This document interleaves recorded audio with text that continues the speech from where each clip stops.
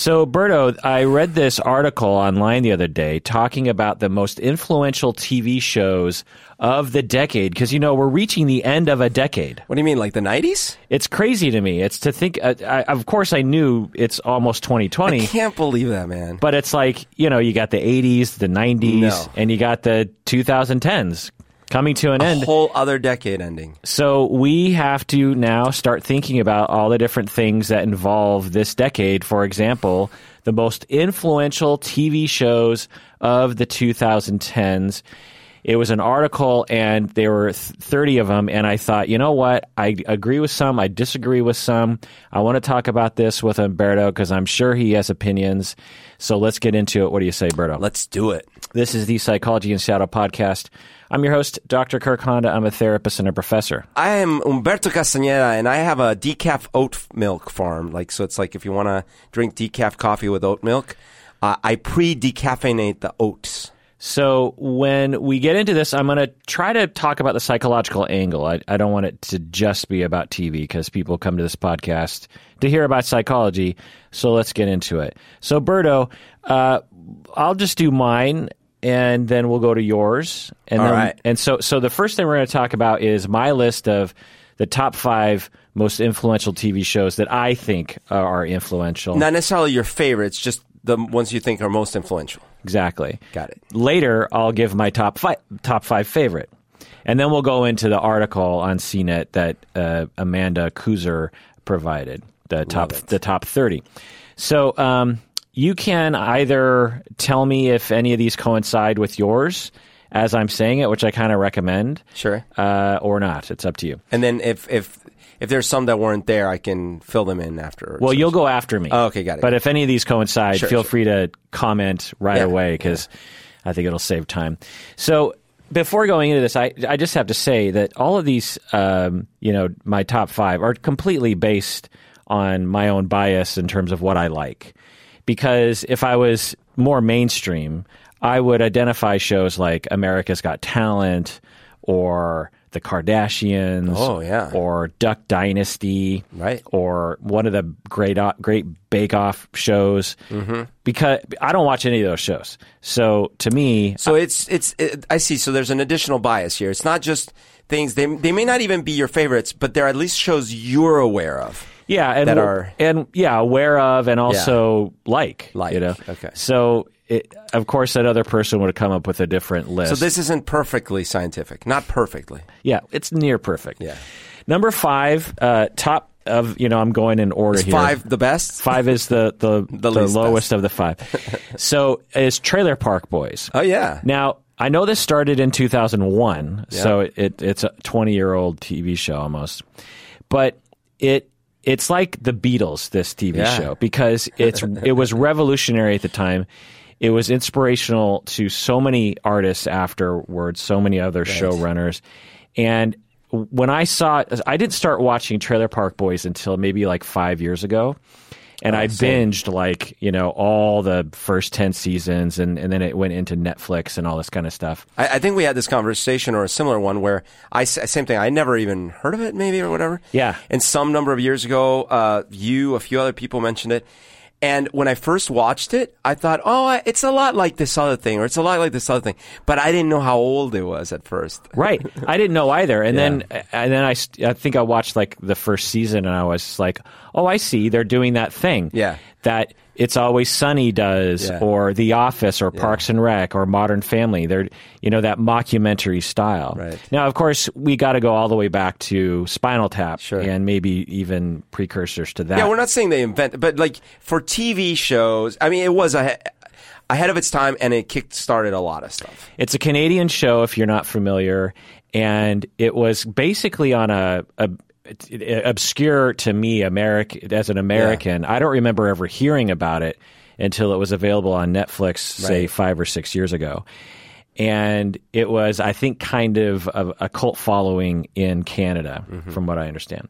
And it's about these 3 guys who live in a trailer park, and they're like 30s, 40s, and they're always trying to do some kind of scam for money or drugs or guns or crime. As one does. Yeah, and it's a total comedy. And when I watched it, I was like, oh my God, this came before all these other shows that are almost identical ripoffs of the show. For example, It's Always Sunny in Philadelphia is almost exactly like this show. It's definitely influenced. The Office, both British and American versions, are, callbacks in a sense. Right. Although, I mean, the British one was almost contemporaneous, right? I don't think British so. was 2001. Oh, was it? Yeah. Huh. Well, okay. Yeah. So we have to go back to that too. Yeah. Parks and Rec, how they do those little interlude interviews with the characters, as if it's a documentary. A Modern Family, they do the same thing. Essentially, any show where it's a mockumentary, where they do those little interlude interviews, and they're acting like they're real people, and every episode there's sort of like shenanigans that happen. You know what I mean? Sure. Like the worst of our characters come through. Which, by the way, I would give a lot of credit to Seinfeld for starting the path, because at the time when Seinfeld came out, characters in shows like that were usually redeemable, and Seinfeld was the first of like somewhat unredeemable characters. Okay, good. So yeah, I could see it kind of Mark Hart.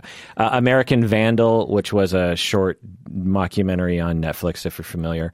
Party Down, which I really liked. What We Do in the Shadows. Oh, yeah. The movie and the TV show. Reno 911. Oh, totally. Right. Very much. And to a lesser extent, these non-mockumentary shows like Workaholics. Right. Workaholics is like a direct ripoff of Trailer Park Boys, even though I like both Workaholics and Trailer Park Boys. By the way, I guess it's worth mentioning that this wouldn't have really come about maybe if there hadn't been so much quote-unquote reality TV in the 90s, right?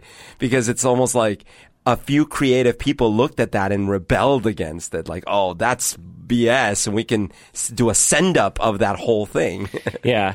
I'd also say that Arrested Development, Eastbound and Down, and Broad City are all kind of influenced by Trailer Park Boys. So Trailer Park Boys definitely took place in this decade, and its main influence was in the last decade, but I just really wanted to highlight how important the show was. Fair enough. My number 4 is Stranger Things. Okay. Stranger Things had a huge impact on the culture. It was a great series, especially the first season. I've got Stranger Things in number 4. Okay, interesting. But not only in the list, but also number 4. Yeah. Oh, okay. So to me, not only was it an amazing show that like Ready Player One was kind of, generated from that. And I'm guessing we're going to see a lot of other things like that. But the main influence that it has was, and it's hard to even imagine this previous history that wasn't that long ago, just 4 years ago, when Netflix and other types of streaming services that didn't even really exist back then did not produce TV shows that were any good. Right. I remember when I first started watching Stranger Things, I was like, wait, so Netflix made this show? That's weird. Yeah. It wasn't a thing. Now, of course, all the best TV shows are on Netflix, Amazon, HBO. They needed a strong hit to start with, right? Right. And so it really made it so that the consumers could accept the idea that streaming services weren't, because it's, again, hard to remember, but it wasn't that long ago when you just thought of Netflix as, well, they just repurpose. They're like that movie theater, that crappy old movie theater on the corner that shows movies that came out a year ago. Yeah. It's like they don't really, they're not cutting edge. They're not especially the digital subscription. Yeah, because there was still a time where you knew you could order the physical DVDs of the movies you did want to watch, but if you were feeling lazy and like, I just want to watch whatever's there, it was absolutely the C and D rack. Right. Yeah, it was like movies you never wanted to watch back in the day. And so now most people consider Netflix, Amazon, these other services to be like the primary venue for good. I mean, who goes to like ABC and NBC for like the best TV shows? Right. Not many people. I will say that there was a little period of time in like 2008, 2009 where Netflix had on their digital stuff had a lot of 80s movies that maybe at the time people weren't watching, so that's why they had them. But I loved it because then I would go and rewatch the Karate Kid, like all the Karate Kids and stuff like that, Back to the Futures. I don't know, maybe Back to the Future not so much, but movies like that, you know. Right. My number 3 is Black Mirror. Of course. Again, huge impact on the culture in terms of what we talk about. Totally new show that you could say that it's has, you know, it's a callback to Twilight Zone or something. But man, did they take TV to a whole other level. Each episode is its own little movie, especially some episodes like White Christmas and you know, very influential, I think. Great TV, and it's a total trip to think about. It's been out since 2011. Yeah. So it's been almost 9 years. And there's only been 22 episodes. Oh, wow. Just think about that. Although they're long episodes, but yeah. But in 10 years, yeah, totally. 22 episodes. It's funny. So I didn't put Black Mirror on this list, not because, of course, I love it, but I was being sort of along the lines of what you were saying earlier, where I was thinking, well, I like it, and I know Kirk loves it, but I've talked to a lot of people who have never seen it. Totally. And I would say that of my list here, Black Mirror is probably not as in, you know, globally impactful on the culture just because of that reason. But I think that of the things that, at least in my circle, gets people talking. Totally. It's a show like you could hardly find a one that we've had more discussion about. Right. My number 2 is Game of Thrones. You got to go. I definitely have Game of Thrones. I put it number 1. Oh, okay. But I could see, you know, it's a top list anyways. Yeah. So again, huge impact on the culture. Everyone was talking about it during the last 2.5 seasons ish. For better or for worse, really. That's why I put it number 1, by the way, because even when I was in Colombia, 2 years ago, 2.5 years ago, and I'm sitting there talking to a Colombian person that I just met. What did we have in common to talk about? Game of Thrones. Right. Yeah, I mean, the pinnacle of the cultural buzz during the season 8 was everywhere. I mean, there wasn't a talk show or a person, everyone of every age. And my number 1 is Orange is the New Black. What? Yeah. Really? Okay, I want to hear this. Well, do you watch that show? I've watched a part of the first season. And so my reaction is not a comment on quality. I didn't know it was so influential in your mind. Yeah. Okay. It's not. So this one I think is a good thing for me to highlight, because a good show for me to highlight, because this is actually a show that is not in my top 20 TV shows. Okay. But I have to recognize the importance of this show. I want to hear this. I'm probably not aware. It broke ground, obviously, for women. Okay. Which, you know, is something. Because it's like all female or a lot of female characters. Right, and very different kinds of characters. Right.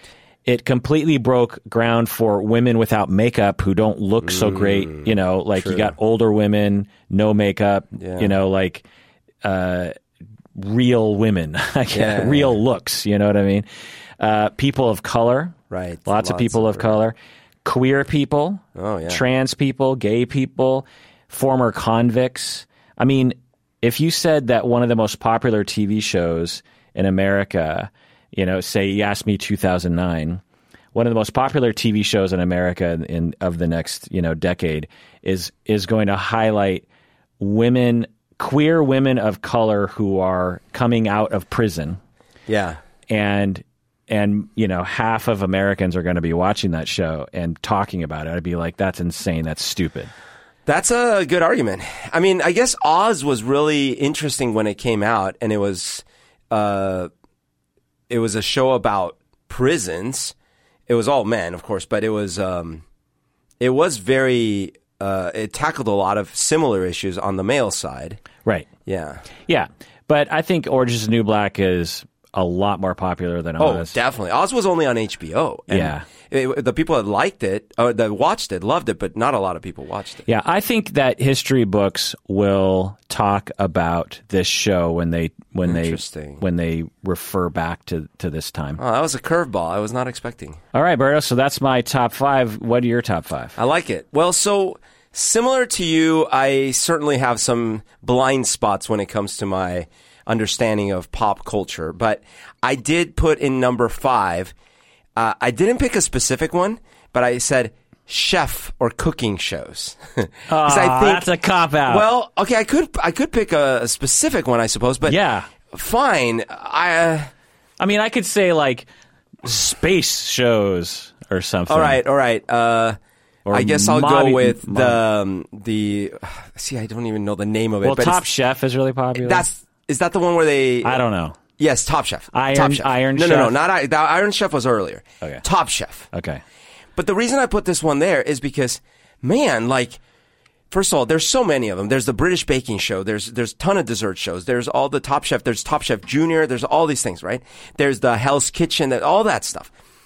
And other than these geeky things that we like, I hear people talking about these things all the time. Random. I'll be like at parties with different generations. Well, so and they're- is your thesis here that Top Chef really got it going? And because we're talking about the most influential TV show of 2010. I didn't think it through well enough. I'm going to go with Top Chef got it going. Yeah, I'm reminded that I was going to talk about the psychology of things, and so let me riff on why we like these kinds of shows.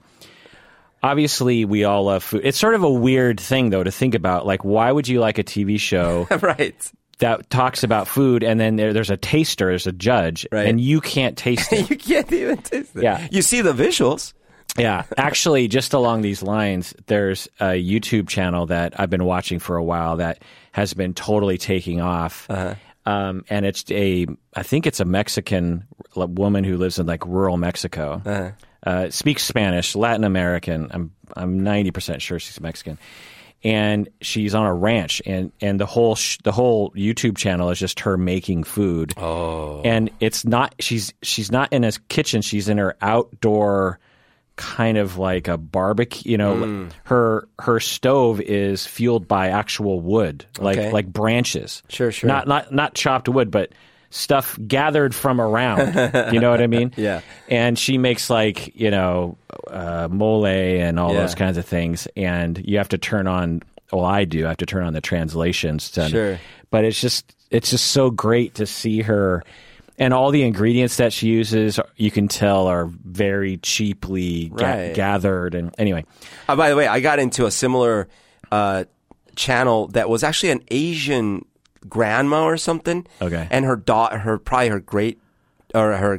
or something was the one doing all the filming and stuff like that. Same with this Mexican woman. Okay. And I don't even know the name of this channel because it's in Spanish, but I think it translates to like traditional Mexican cooking on a ranch or something. Wow. I don't know. And it's her granddaughter, and they just got 1 million subscribers. Oh my God. So they had an episode What? of them holding. Yeah. So now she's probably like the richest person in her town. That's crazy. But anyway, it is sort of an interesting phenomenon about our psychology as to why we would like these cooking shows. And I think that there's a number of factors. One, it ties in the typical reality TV show shtick and appeal of you don't know what's going to happen because it's happening in the moment, right? Yeah.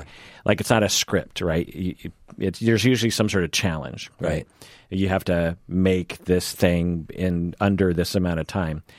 And I think we get some sort of sick pleasure from watching people struggle. Sure. And we also get kind of a sick pleasure from watching people fail, especially when we think they deserve to fail. Yeah, sure. And watch someone succeed, right? And I think we also get a vicarious pleasure from watching people succeed. We identify with the person who wins, and we don't necessarily identify with the people who lose, although that can change. But and sorry, and there's something because when we watch a fictional movie, it is that, but like very like crafted, right? Right. Here, I wonder if there's a little bit of like, oh, but this is real. Right. It's like one of those hero movies, but for real. Right. And I think that food, because, there's a lot of different types of these shows Right. that don't involve food, right?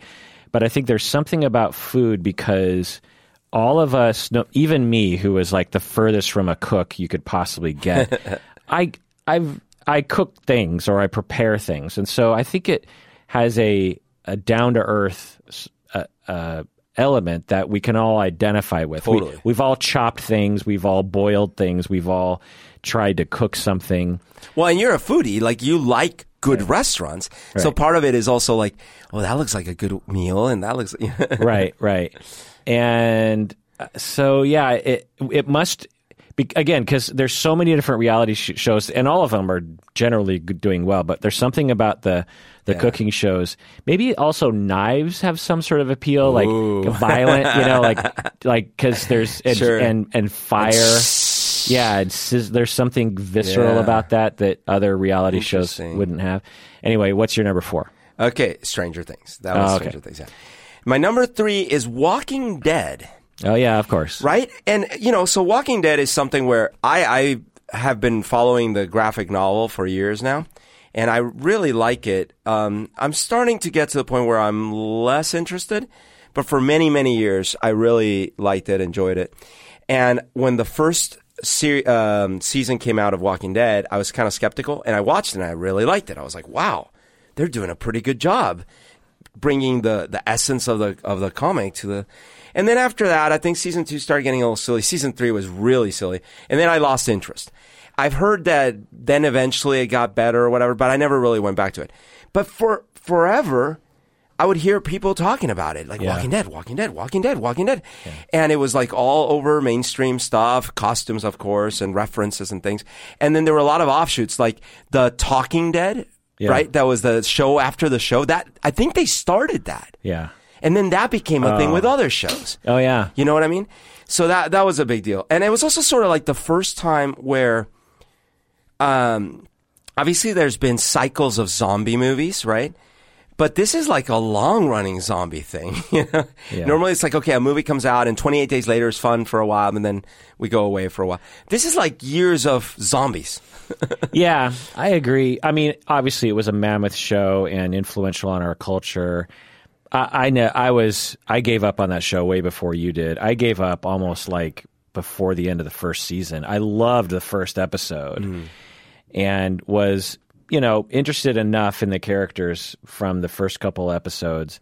And then by about midway through because the thing that kind of bothered me about it was that to me, there were so many squandered opportunities for like some really cool, I don't know what the graphic novel was like, but there were some opportunities, I thought, for some really interesting questions about, what would we really do in a situation like that? Yeah. And I feel like they just reduced it down to this like soap opera-y storyline that could have been transposed onto any setting. Like you could transpose it into a hospital setting or a law firm or something. It was these similar tropes that they always do in these shows.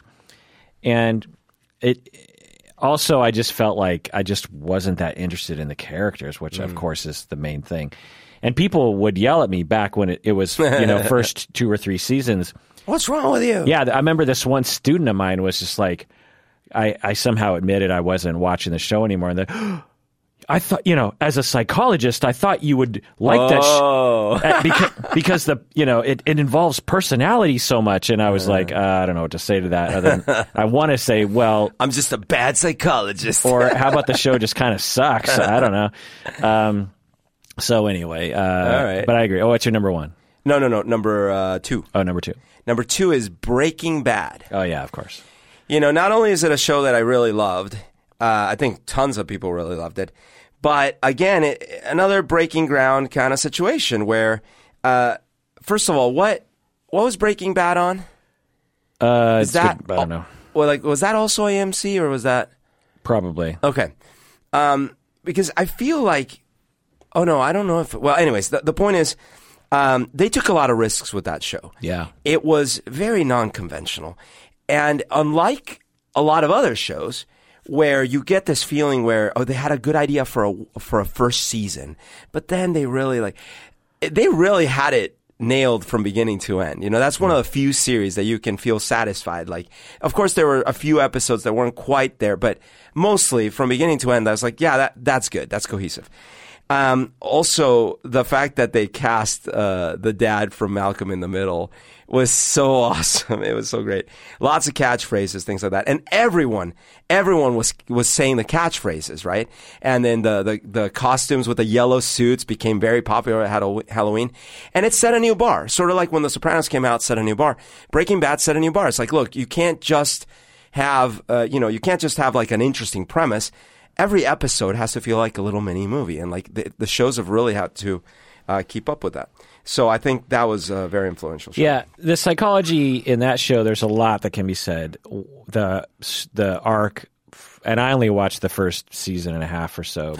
But I understand the basic story. I get why people like it. I think one of the reasons why I didn't like it was because I actually treat people with chemical addiction problems, and any movie or TV show that's about drugs, I find to be like watching a 13-year-old's version of drugs. Like about oats, right?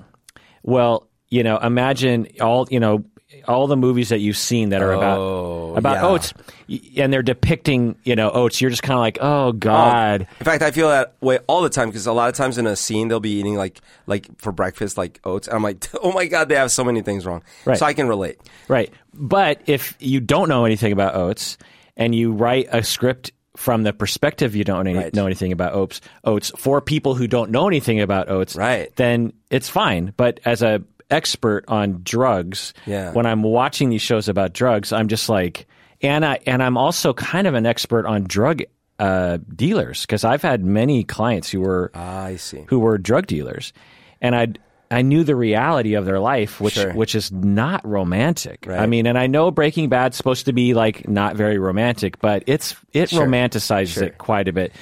And it makes some of the drug dealers out to be these like complete psychopaths.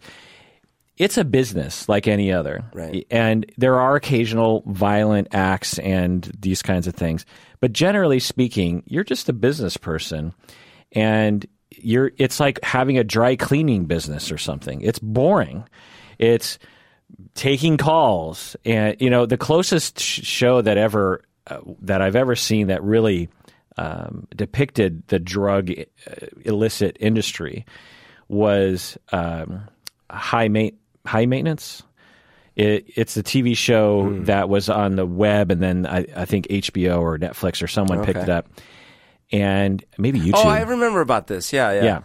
It's this guy who drives around New York on his bike and and he gets a call and he goes to and he like, and it's annoying. It's an annoying job. Yeah, you just get the sense like the people that he has to deal with and the situations that he has to deal with. Now that show glorifies it because each sort of customer has an interesting story about them, which isn't necessarily true.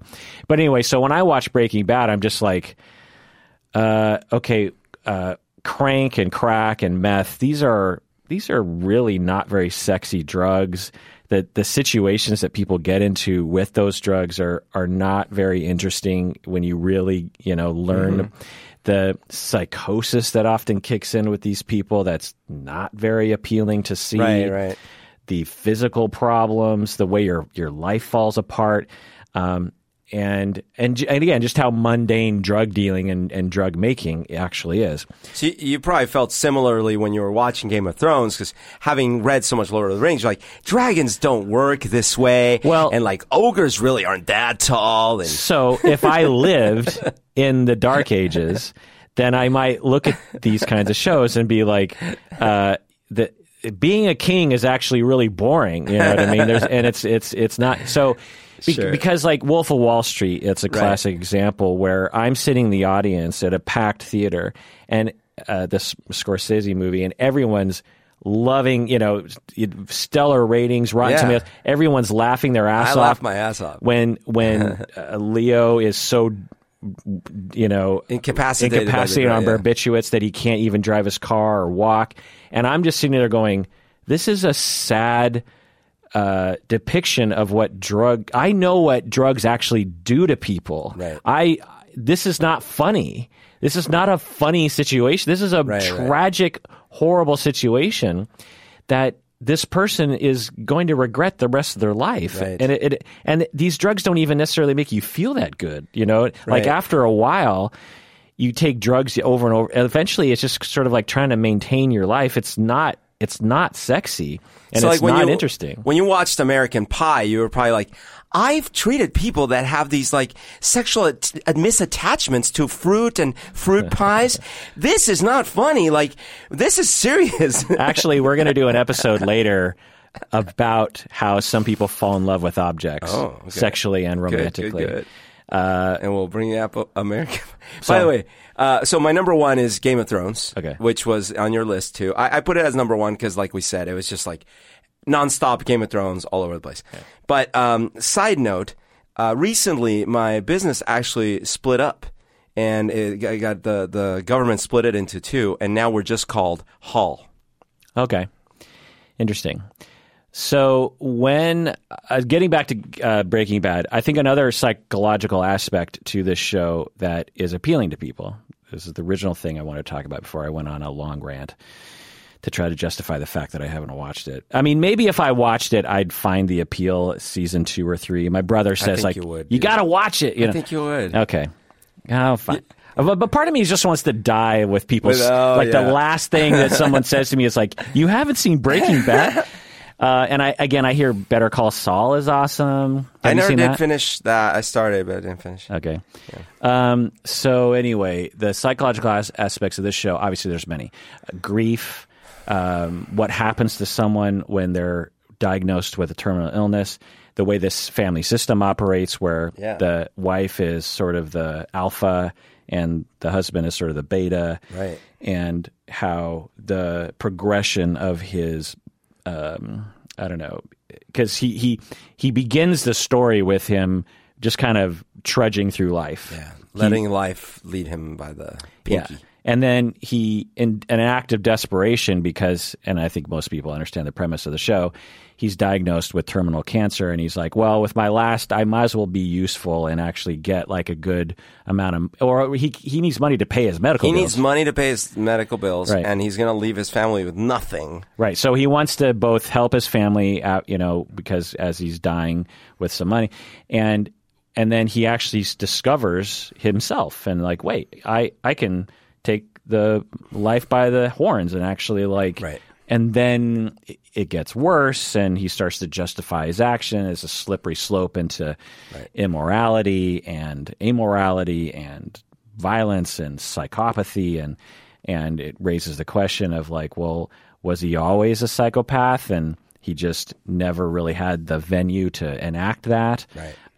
Or did the lifestyle beat out the morality in that human being? There's a lot of questions in there. And questions like the complicity of those around him, because the without spoiling anything, like the wife starts in one place but because we all have to make little choices along the way, and those little choices might end up putting us in a very different moral place down the line that we would have never even considered to begin with. Right. And another thing that maybe I hope it helps people to understand, I doubt it really put this point strongly, which is that the vast majority of crimes are committed by desperate people, not by people who are trying to fuck people over. Yeah, look at Aladdin. He was just like one move ahead of the something, ahead of the pack. On that note, let's take a break, and when we get back, let's talk about our top 5 favorite TV shows of the last decade. What do you say, Berto? Let's do it.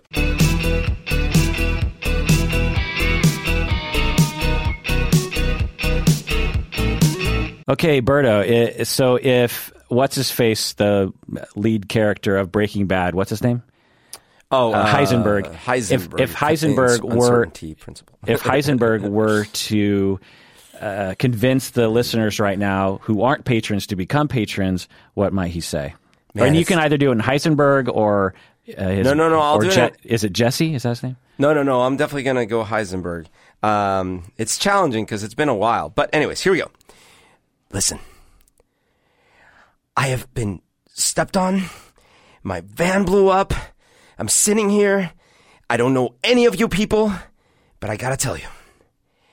You need to go on that website and you need to sign up. It's very urgent that you do so to be a patron. And you have to be able to say at the end of the day, I am the one who patrons Psychology in Seattle.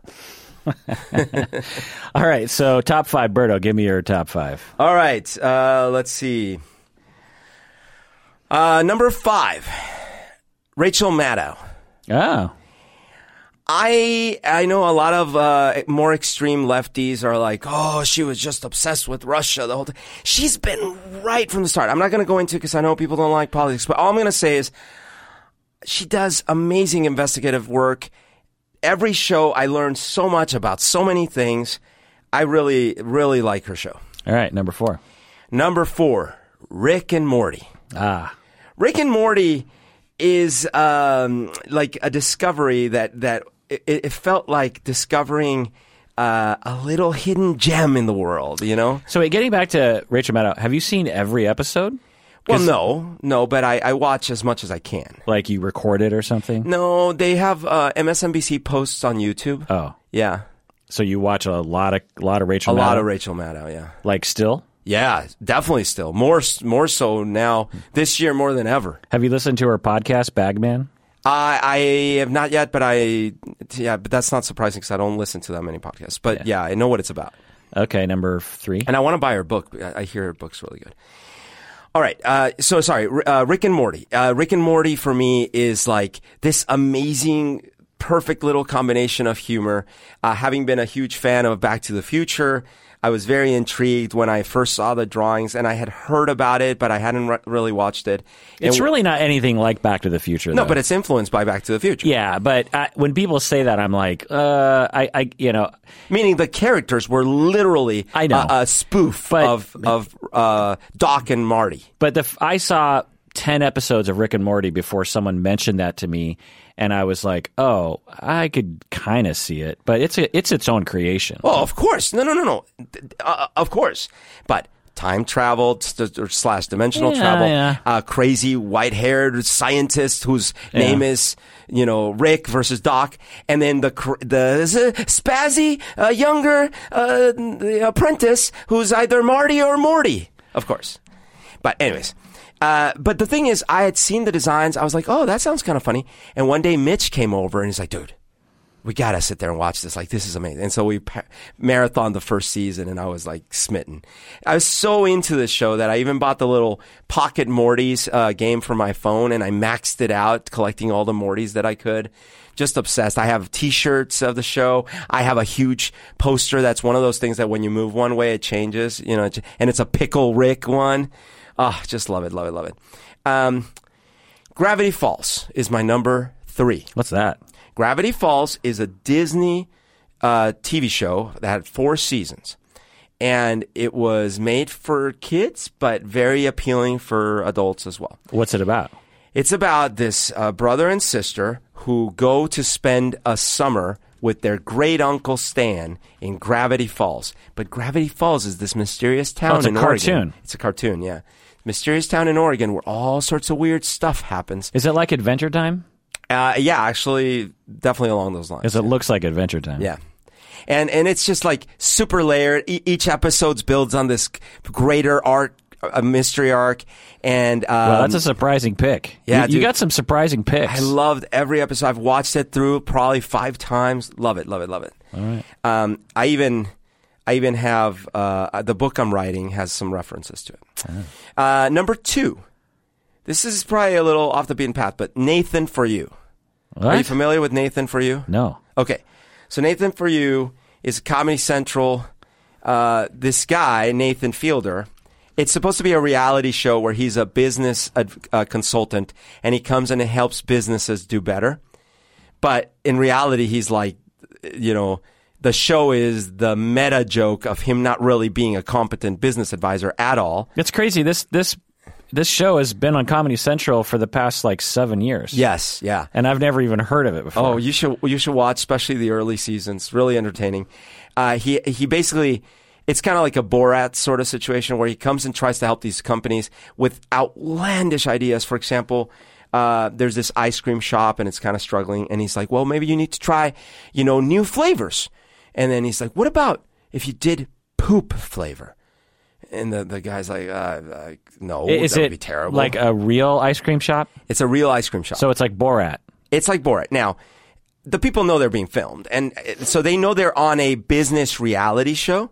But in the same way that Borat, right, his people knew they were being filmed, but they thought they were on a show. They were on a more legit sort of show. A legit Kazakhstan travel show. Right. And I think maybe I have seen an episode or two. I can't claim much about the latter seasons because who knows how hard it gets for him to not be known, Yeah.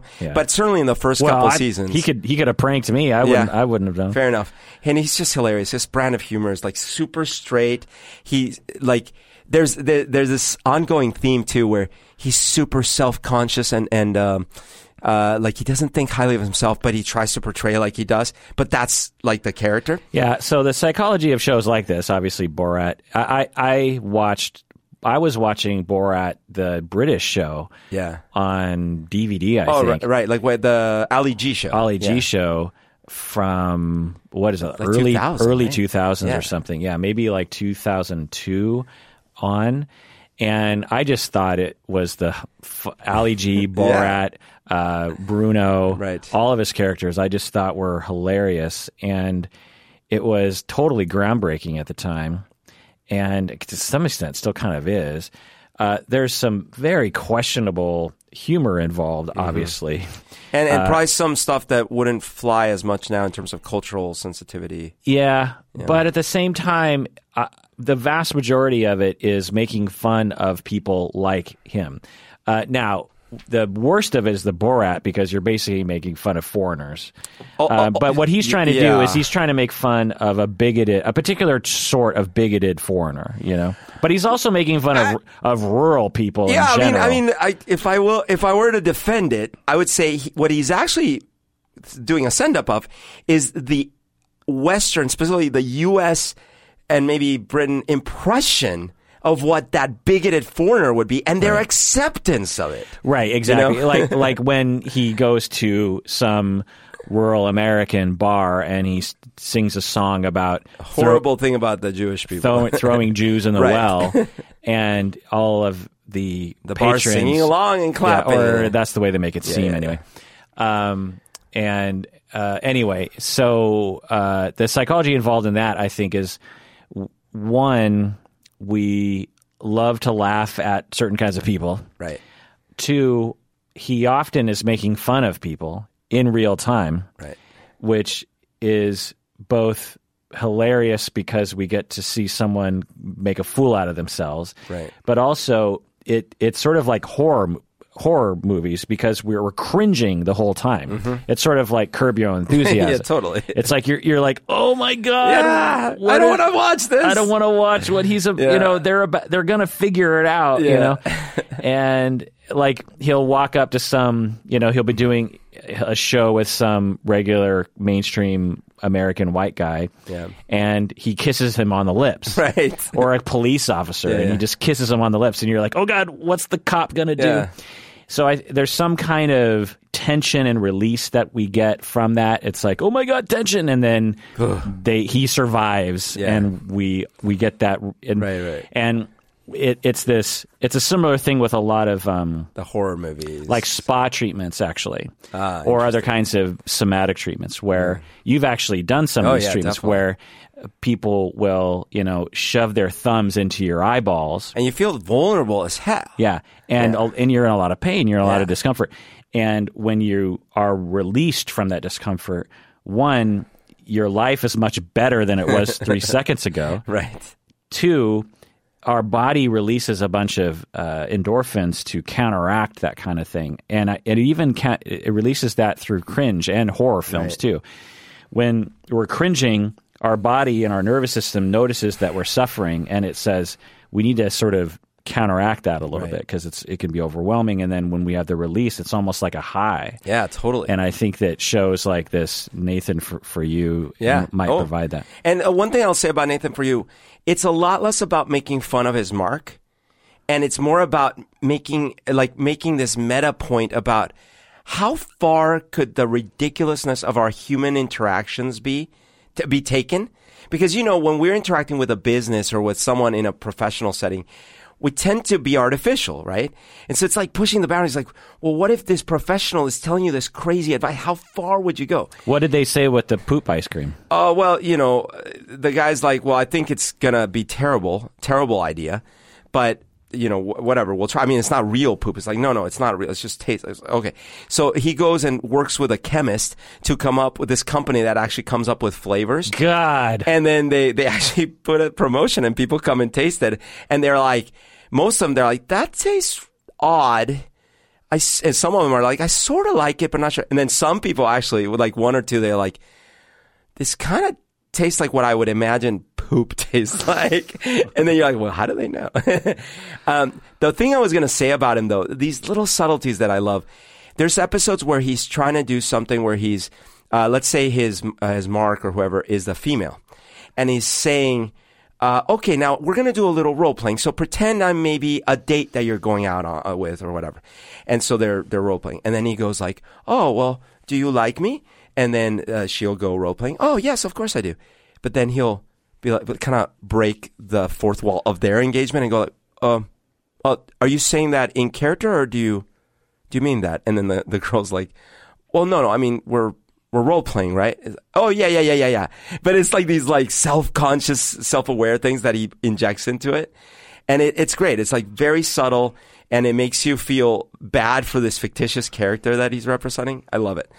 All right. And then my number one, Black Mirror. So I did put Black Mirror, but in this list because I felt, I think that show has given me the most to think about and talk about and just geek out on. And just think about like when the next season comes out, how happy you're going to feel. Totally. Yeah. My number 5 is Black Mirror. So my top 5 is pretty predictable. Yours was not. Number 5, Black Mirror. Number 4, Stranger Things. Yeah. There's so many things about Stranger Things that I enjoy. I understand if people don't like that show, honestly, because it's very much geared towards the 80s. It's a childish show. It's a Goonies kind of right. A Goonies, E.T. Sort of show that it's not really geared towards adult sort of sensibilities, I would say, in the way that Black Mirror is, for example. Yeah. But there's so many things about Stranger Things. I love the characters. And this last season, I enjoyed so much. Yeah. I was going to I would have been my number 6 maybe. Yeah. Stacy and I went as Steve and Robin. You guys look great. Yeah. Number 3 is Parks and Recreation. I've never seen it. I've only heard the best things. So did you like The Office? Of course, yeah. The American. So The American Office is one of my favorite shows. Mm-hmm. I remember liking it. I remember loving the British version too, but it's so short, Yeah. The American Office is also funny, but the characters, it makes it so, inside jokes that sort of develop over time. Right. And but I think Parks and Rec is even better of that genre. And the characters, the things that they got into, Amy Poehler, Chris Pratt, all those people, Rashida Jones, what's his face? Who anyway? I just thought it was a great show. Number 2 is Game of Thrones. Yeah.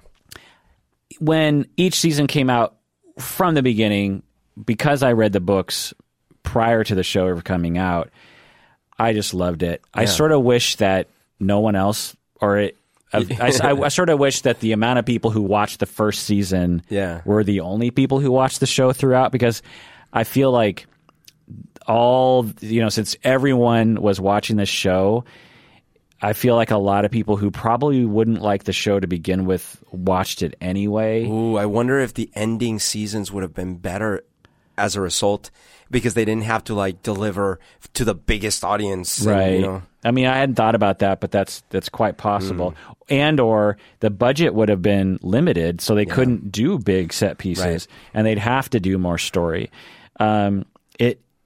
The amount of sort of what I would consider to be just like opinions about Game of Thrones that I just did not resonate with me from like halfway through season 6 on really just kind of degraded the experience for me kind of because I was watching it thinking like, oh God, I'm going to hear about that tomorrow on the internet.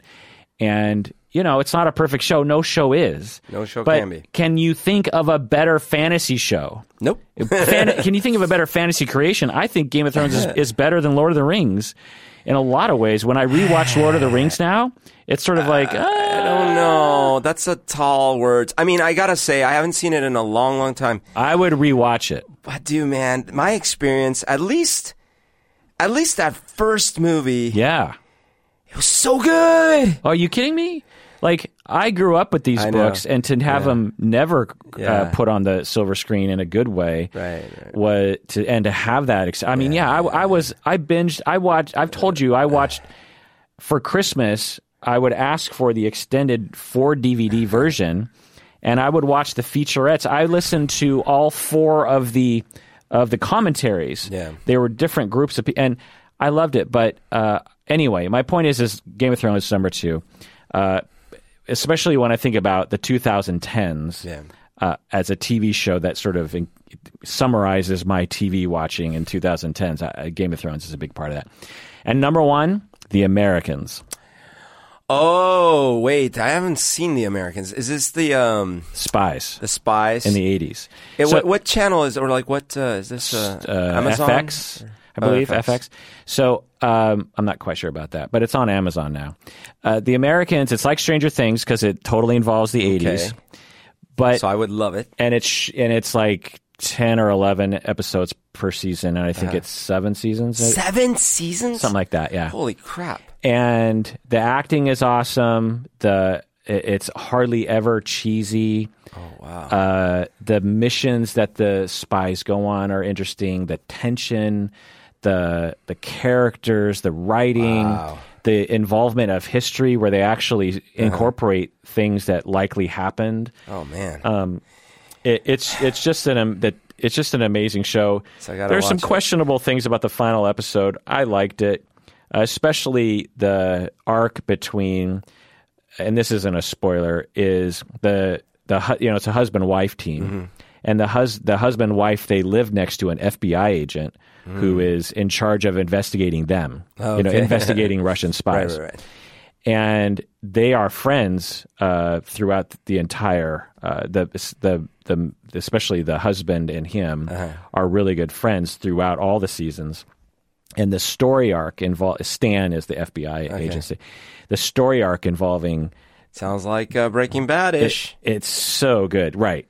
Okay. Honorable mentions past decade. Fleabag almost made it into my top 5. I thought Fleabag was super good. Was really good, especially the first time watching. When I rewatched it, I kind of saw things coming, but the first time watching for Fleabag, It's Always Sunny in Philadelphia. I can I can pop in one of those episodes and watch them and enjoy it. I'm surprised I didn't put that one on my list, actually. I'm guessing it's similar with Parks and Rec, actually. I'm guessing when I'm, 85 years old, I'm still going to watch episodes of It's Always Sunny and Parks and Rec. I got to be honest, I'm kind of regretting not putting that one because of all the shows, including Curb Your Enthusiasm, which I absolutely, absolutely loved, certainly those first few seasons. But I had never laughed for so long and so hard as some of those Sunny episodes. Yeah. I mean, oh my God. Not only are the jokes funny, but the way that these guys act because I've seen behind the scenes, like the bloopers, they have a general premise and they have a script of sorts, but they improv a lot. Yeah, right now. A lot of it. And in the bloopers, you see them, like Charlie Day will come up with a new line. and you just see the other guys just dying laughing because as you know, they're all writers, they're all comedy writers, and so as they're doing this scene, they're about, I bet you this would be a funnier line, and so the way that they edit the show is they take the best bits out of these little scenarios that they create, and also that they weren't satisfied with just kind of pumping out the same sorts of episodes. That they, especially in the latter seasons, they decided to really kind of stretch things a little bit. And like, and get super meta. Some of their episodes are so awesome because they're like a send off of a different kind of type of show. Like, remember the one with the Seinfeld? Like where they were basically like recreating Seinfeld bits, and it was so self-aware. Or Lethal Weapon. Oh my God. And the other thing that I just love, because, Curb Your Enthusiasm is also super improv. Right. But in this one, I think I get the sense that, like what you were saying, which is improv, but then they select the best. Well, and they have a script. So Curb Your Enthusiasm, the first few seasons, I think was like It's Always Sunny in that. So the way that Curb Your Enthusiasm, the way that Larry David sets up his scenes is he's like, okay, you're going to be sitting in my seat when I return from the bathroom. Right. And I'm going to want you to get out of the seat. And that's the extent of the setup. And that's the setup. And then they just go for it. Yeah. Well, that only can last so long before by season 8, you're like, you see it coming a mile away. Right. And when I watch some of those scenes, especially knowing how they construct the scenes, I'm like, none of these characters really know what they're supposed to be doing, and all they do is essentially just kind of argue. Like, like the scene will be like, Larry David was like, "Hey, what are you doing? You're in my seat." He'd be like, "Well, I don't know. No one was sitting here when I got here." And Larry David would be like, "Well, I was sitting there earlier." And then the other guy's like, "Well, I don't know what to tell you." And then they just repeat that sort of that they just escalate that. You're making me laugh though, because that's just, I think I know what you're getting at exactly. Whereas It's Always Sunny, there'll be like there'll be 5 other layers, and there's a thread. Yeah, but I don't want to go too hard here because like those first few seasons of Curb, right? Oh my God! But one would argue that the first few seasons of Curb had more of a construction to the scene, more layers. Yeah, it's probably a good way to put it. Yeah. Than later seasons where I think Larry David got lazy. I will not. I don't care so much for the latter seasons. I will also say, not everyone that he improved with was as strong, because he's amazing. Yeah. And like Richard is great. Like the scenes between them are some of the best comedy gold. Yeah. Not all the actors and actresses that he had on the show were always as strong. So there were scenes where you're still enjoying Larry, but the other person is running out of like good comebacks or good things, and that's what starts making the scene not feel awkward in that good way, but feel awkward as in like, this is getting boring. And I felt that happen more in the latter seasons for sure. But anyways, I don't mean to put down Curb, because certainly Curb influenced things like Sunny and other honorable mentions, The Office. It sort of dipped into the 2010s. The OJ documentary I thought was awesome. 30 Rock also dipped into the 2010s. The Clone Wars, Star Wars, the cartoon, I really like that show a lot. Obviously, Trailer Park Boys. Modern Family, I really loved Modern Family. Oh, yeah, I'm surprised you... Me and my wife have watched every episode at least twice, maybe 3 times. I just think it's hilarious. It's one of the last shows on it's on regular TV, I think, right? Wait, is Ed, what's his name in that? The guy from Al Bundy? Al Bundy, yeah. Right? Yeah. He's in Married with Children. Yeah. So he's in that show. Is he the dad? He's the grandfather. Oh, the grandfather. Okay. Why? Well, I'm just thinking it's funny because he was in one of the best, like, satirical family shows. It's nothing like that. Oh, okay. Yeah, it has nothing. It has no ties to that. Because I loved Married with Children. Yeah. I mean, I watched it when I was 21. I'm not saying it aged well. I'm just saying not only because of the content, but the humor. But at the time, I was in high school and I loved it. Yeah, I didn't really like it. I thought, at the time, again, you had 3 channels, so it's like, what else are you going to watch? Do?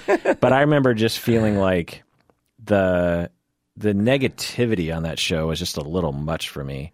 Well, sure. I know that's the idea, but I just and also it became such a thing. It became such a they had such a following. Yeah. And the audience would just cackle. Yeah. And I was like, it wasn't that funny. Well, laugh tracks in general got out of hand. No, I think it was a live audience. Sure. Well, sorry.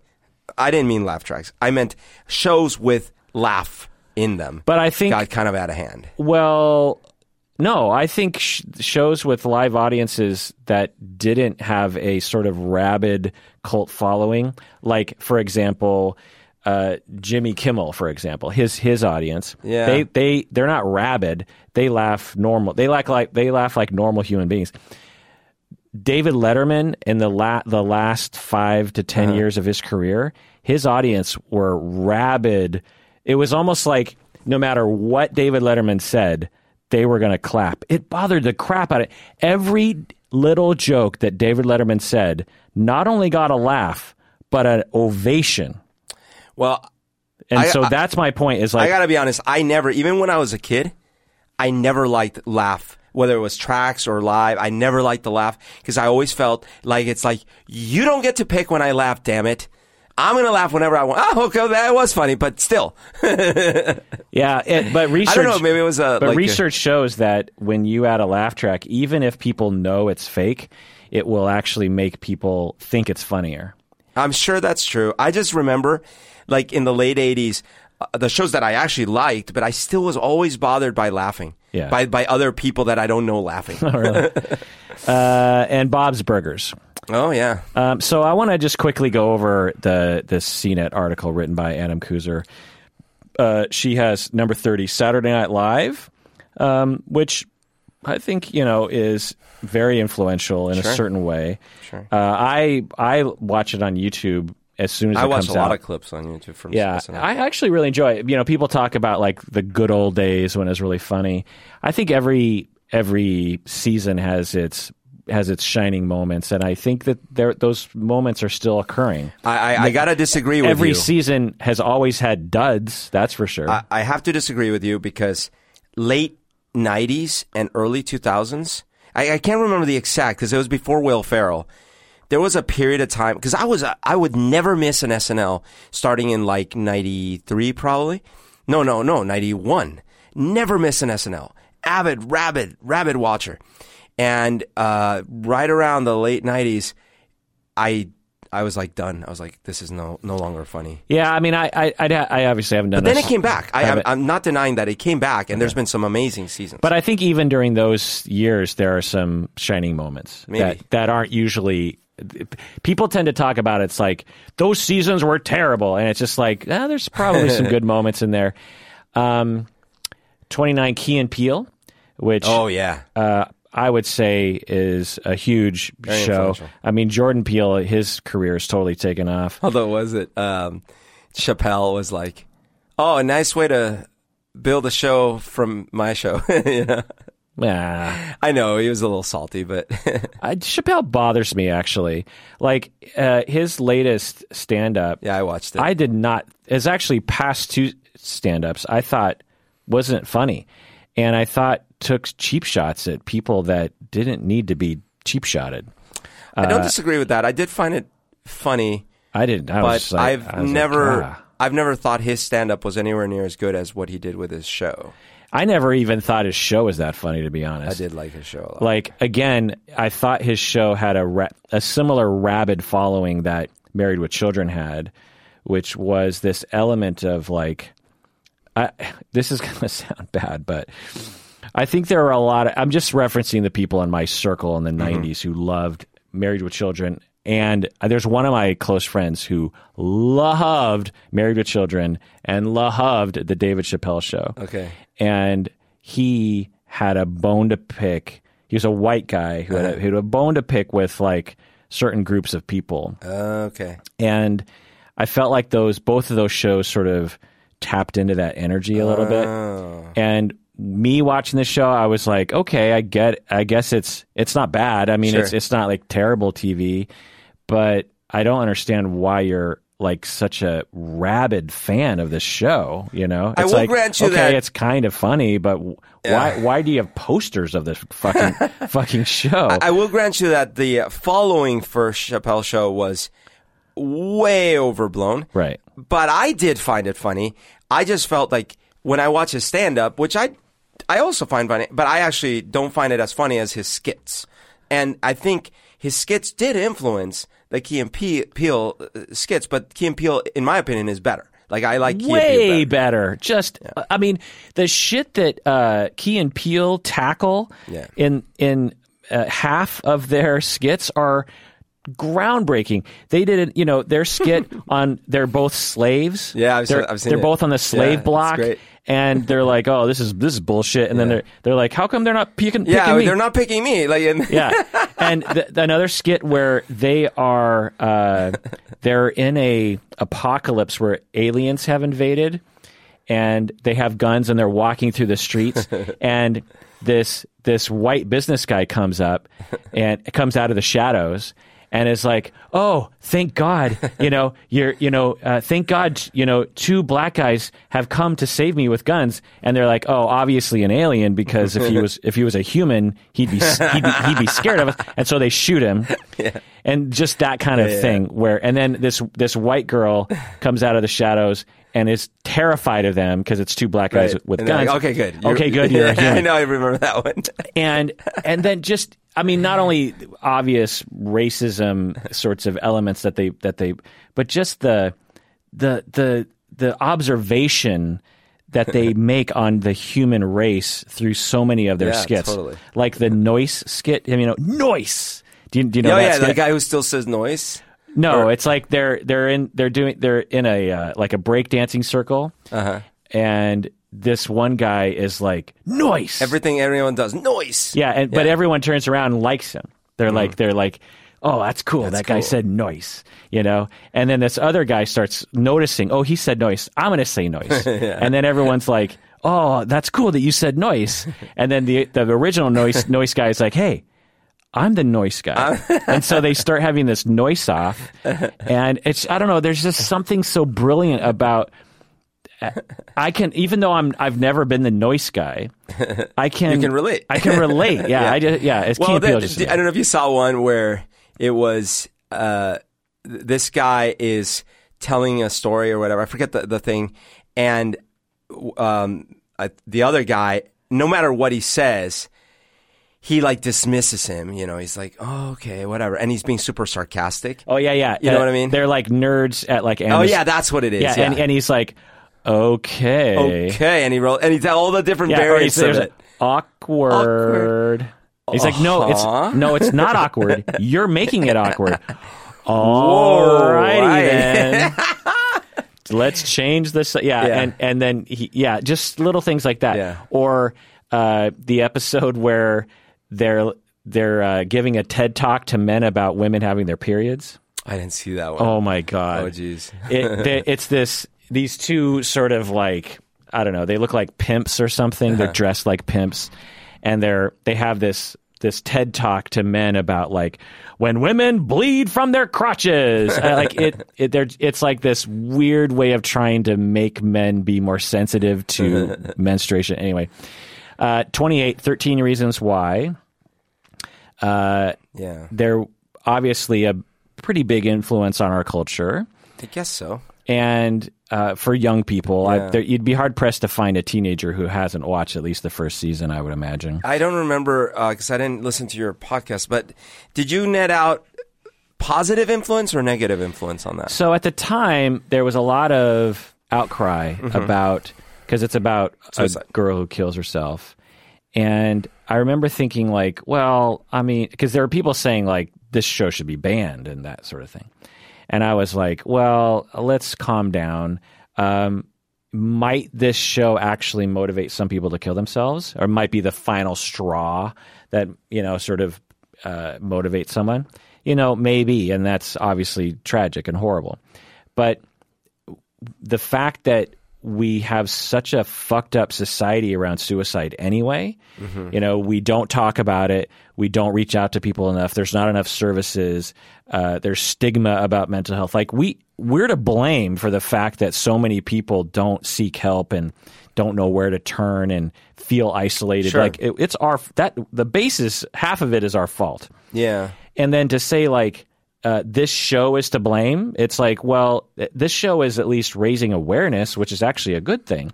It's saying like, look, suicide among teenagers is a thing. Yeah. And so this show is popular, and so it raises like maybe all of us. If you're worried about your kids following suit, maybe this is a prompt for you to actually pay attention to your kids and start to get them to to go to mental health and to vote for legislatures who actually promote these kinds of things. And so at the time, I was like, well, we don't really know the effect it had on suicide. Maybe it had an effect, but overall, I thought it was a good thing. Then we actually had the data come out, because it takes a while for the data to reveal itself. And what they found was there was a 29% increase in suicide among teenagers in the month following the release of the show. Yeah. And I remember that. It was mainly for boys, actually. So my objections to the show, and I certainly don't say ban anything, but really more about ratings, things like that. But my main objection to the show is that it wasn't a show geared towards sort of adults and parents, and like it was definitely geared towards teenagers. Oh yeah. And that's what, and I don't just mean like teenagers should watch this it was stylized in a way that would appeal and therefore glorify it a bit, Right. Well, because the premise of the show was about a girl who had already killed herself. Yeah. And she sent out these 13 cassette sides to various different people to listen to. Right. And each side of a cassette was her talking about another person who influenced her to kill herself. Right. So someone bullied her, and someone raped her, and someone didn't listen to her when she tried to tell them about something. And so it was her way of essentially getting revenge. You could say it was like, the suicide note of being like, I did this because you didn't blah blah blah, or I did this because you were an asshole or something. But it was this portrayal of like how clever she was to arrange all the tapes just so, and that when they would be released, and when and in the end, as a viewer and as the people getting the cassettes, they, through this act of suicide, they now sort of respect her more. Right. She was heard. Her voice was heard because she killed herself, and that's obviously not the message that is very positive. Yeah, like the extreme example, which I realize is way worse, but imagine if they did a sort of a school shooting show where they made you at the end of the show be like, oh, I guess I see the I killed half of the school student body because of these 13 reasons. Yeah, and follow the hunt, and anyways. Yeah. Right. So but there's a lot of horrible things on TV, really. There's a lot of violence. There's a lot of murder. There's a lot of rape. There's, so to point to this show. But again, when we look at the increase, turns out it did have a. Now, it's not necessarily causation. There could have been a lot of other factors, and there is a sort of monthly fluctuation. But it stands to reason, again, with how popular the show was. Right. Now, one could argue that those people would have killed themselves in a later month or something, but actually data doesn't necessarily support that either. Netflix has since altered the graphic suicide scene from the first season and also increased the warnings about the subject matter, sort of the disclaimers before the episodes. I know that in this case, it turned out great for the suicide victim, right? But I suspect that's probably not enough, because you'd have to alter the whole premise of the show, the plot, to... Isn't there another season? There's been at least two, I think 2 seasons. Number 27, Silicon Valley. Oh, yeah. Which... I mean, yeah. Which I loved the first season and a half, and then after that was just not very entertained. So I was with you for sure in the first run. What I think I talked about this before. What happened to me is, definitely loved the first season, and I still think it is definitely the best. Of course, it's very cohesive, all these things. I started using Silicon Valley as my white noise while I would be doing oat things, oat work, filling out oat reports and things like that. Back then, we were one company, and unfortunately, fortunately, I should say, because I was watching it so much, I started getting more and more attached to the latter seasons, and then I actually really liked it. So maybe it was a little Stockholm syndrome, but so I've watched the first episode of the new season, and I'm pretty into it, and blah blah blah. So I want to talk about T.J. Miller because this is a psychological bent to this. So I did a little deep dive into his history, and this is all from the internet, so I'm not really sure. But prior to Silicon Valley, in 2010, he had brain surgery, which removed a small part of his frontal lobe. Did you know that? What? Yeah. T.J. Miller? Yeah. He was on a podcast talking about this, and from memory, he was in, I think, Australia or something, and he was shooting a movie or a TV show, and he had some neurological symptoms. He goes to the hospital, they diagnose him, and they say, the only solution here is we have to remove part of your brain. Oh, my God. Which I think is a key element to the rest of the story that is not often discussed. No, I've not heard this at all. Yeah, your frontal lobe is associated with your decision-making, your emotional regulation, Harsh. And so now it's unclear if that was the reason, but, I think he said something like a tablespoon piece of his brain, which is quite a bit. So fast forward to 2016, he's arrested for allegedly assaulting an Uber driver. They were having a debate about Donald Trump, and T.J. Miller hates Donald Trump, and so he assaulted an Uber driver. 2017, T.J. Miller sent his former friend, a film critic, Danielle Salzman, a lengthy email using transphobic slurs. So I'm guessing like tranny, I'm guessing those kinds of words. He was also reported to have used her previous name and called her a man. So I don't know this, but Danielle Salzman might be trans herself. I'm not sure. So he had T.J. Miller had this very transphobic email exchange that was written evidence of his douchebaggery. Same year, 2017, allegations against T.J. Miller from his time in college 20 years ago resurfaced, part of the Me Too movement called the Weinstein effect. So in that whole thing, and lots of people were being implicated. T.J. Miller, a story from his past cropped up, in which he became violent with her during a sexual encounter. He allegedly choked, shook, and punched her in the mouth, all without her consent. Oh, my God. So that's before his brain surgery. Yeah. 2018. Oh, that's before the brain surgery. Right, well before. Okay. But, again, one, maybe... Oh, he might have already had problems. Maybe he already had a problem with his brain. 2, maybe he's a douchebag and a psychopath. 3, maybe the allegation wasn't exactly, honest. Who knows? It's hard to tell. It's rare that people come forward with things like that and lie about it. But 2018, plus, again, the way that it's described, it's like it's hard to imagine a situation where it's like, well, he choked and punched her. That's a normal thing to happen, right. 2018, federal charges, fake bomb threat made while he was on a train. Oh, I do remember that. He's on a train, and he made an emergency call and reported that a female passenger had a bomb in her bag. Because he was getting back to her, right? Authorities evacuated passengers and searched the train. No evidence of any explosive device was found. According to witnesses, he appeared to be heavily intoxicated and involved in a hostile exchange with a woman who was sitting in a front row from him in the first-class car, in a different row. So he was in some sort of fight with this woman, right? And he called 911 and said she had a bomb. If convicted, he could face up to 5 years in prison. Yeeks. And so that was recently. We don't know the outcome of that yet.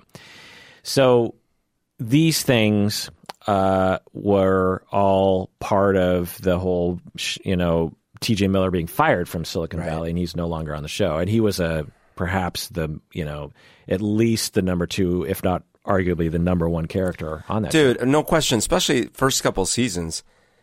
His interaction with the main guy, I guess, who is really the main guy, whatever, but you're right. Like, he was the funniest. Like, that was the funniest stuff. You could argue Dinesh. Dinesh is really freaking funny, actually. Yeah, all those guys are hilarious. Number 26 on the list, Blackish. Explores I never did see that. It's a real traditional sitcom, but from the African American experience. But like they're light skinned African Americans or something. I think they might reference themselves as being that way. Because isn't that the whole thing? Like, that's why it's called Blackish, I think. I haven't watched enough of it to know the answer to that question, but I found it to be entertaining. It's in the same kind of genre, I think, as Modern Family, that sort of classic sitcom kind of format. Veep with Julia Louis-Dreyfus. She's won a lot of Emmy awards for it. I've seen it a little bit and thought it was enjoyable. Yeah. 24 Arrow, which I cannot believe is on this list. Yeah. You mean the DC Arrow? Yeah. Okay. I didn't see it, but yeah. Okay. Why in the world would? And then 23 Daredevil. Okay, yeah. No. I will give it to Daredevil. Now, I don't know about 23 most influential, but Daredevil kickstarted TV shows on streaming services for Netflix about superheroes. Well, maybe that's why it's on it, because Arrow was actually before Daredevil. Right, but those were all like network TV. Right. Oh, yeah. So maybe that's why Arrow is on Smallville was obviously a big deal. Yeah. Yeah. But, and Daredevil was really good. Did you like Daredevil? No. I don't like those. The character, and we've talked about this before, the character of Daredevil, similar to the Book of Eli, and also like Zatoichi. Oh, no. Are you going to get into like how it's unrealistic? Yeah. Well, the premise is, right? Yeah. Daredevil. Yeah. He is blind. Yeah. And so he has heightened senses. He has an iron suit with nanotechnology. Oh, wait. Wrong superhero. Right. He's just a regular guy with like sticks. Oh, sorry. He got bit by a spider and he's got these things that can do magic everywhere. Oh, no. Wait. That's a different character. Well, the point is that he has a disability and he has enhanced sort of natural abilities, not through a spider, but through just his own sort of attention and his practice or something. And what ends up happening is that he's a billion times better of a fighter than anyone else would be who has sight. But no, there is an origin story. It's not just he's blind. There was something else to it. What? There was chemicals. Something made him better. Oh, really? Yeah. Then, to me, it's a much better story if, with Book of Eli, Zatoichi, Daredevil, if being blind actually is a deficit on some level, and like someone comes up and is just really quiet, and manages to stab him in the arm, because they're really good at making sure they don't make a lot of noise. But they never play into that. It's like him being blind has really nothing to do with the story. He's just a really kick-ass fighter. Sure. Who has this blindness that doesn't really play a role unless he's trying to read something. Do you know what I mean? Like, to me, it's just a missed opportunity. I will grant you that, but... And plus, it's just not a very interesting show. Like, and it's just a shit ton of gore. Really, it's just like breaking of bones, and I liked it. The fighting was fun. Tell me the storyline of the first season. But it's a superhero you can't even show. Tell me. It's a superhero show. Tell me the Joker, the most recent movie. Tell me the storyline of that. I know, but that's setting a new bar. Good. That's good writing. New high bar. That's good writing. I hear you. And I think Daredevil is it's just not interesting to me. All right. Number 22, Chernobyl. It's weird that this would be number 20. I find it interesting that this show was so loved by people. I loved it. I watched it. Yeah. But I found that I think one of the reasons why I didn't like it as much as the general public is because I know the story of Chernobyl. Okay. And so I think a lot of people did not know the story. Right. I'm just a nerd about this sort of stuff and lived through it in the 80s.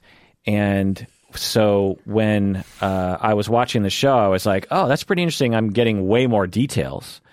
But I basically, in fact, upon watching the show, I was like, oh, I actually thought that the devastation was worse than that. Right. Like, I'm watching the show, I'm like, okay, that's not so bad, because... I might sneeze any second. Okay, go for it. The psychology involved in this show was social systems and power, and the power structure results in a reactor explosion and then people dying. Yeah. So when you look at the show, you're like, well, who's to blame? Well, you're like, well, the system is to blame. I hope that's what people walk away with, which is like, when you have a system that is set up for various reasons to suppress knowledge and to privilege certain ideas, like Russia can, or the Soviet Union can do no wrong, and you don't have freedom of the press and these kinds of things, then you have a disaster that happens on your own soil, and then you have lots of people dying unnecessarily when they didn't have to. Didn't Howard Jones write a song about this? What? No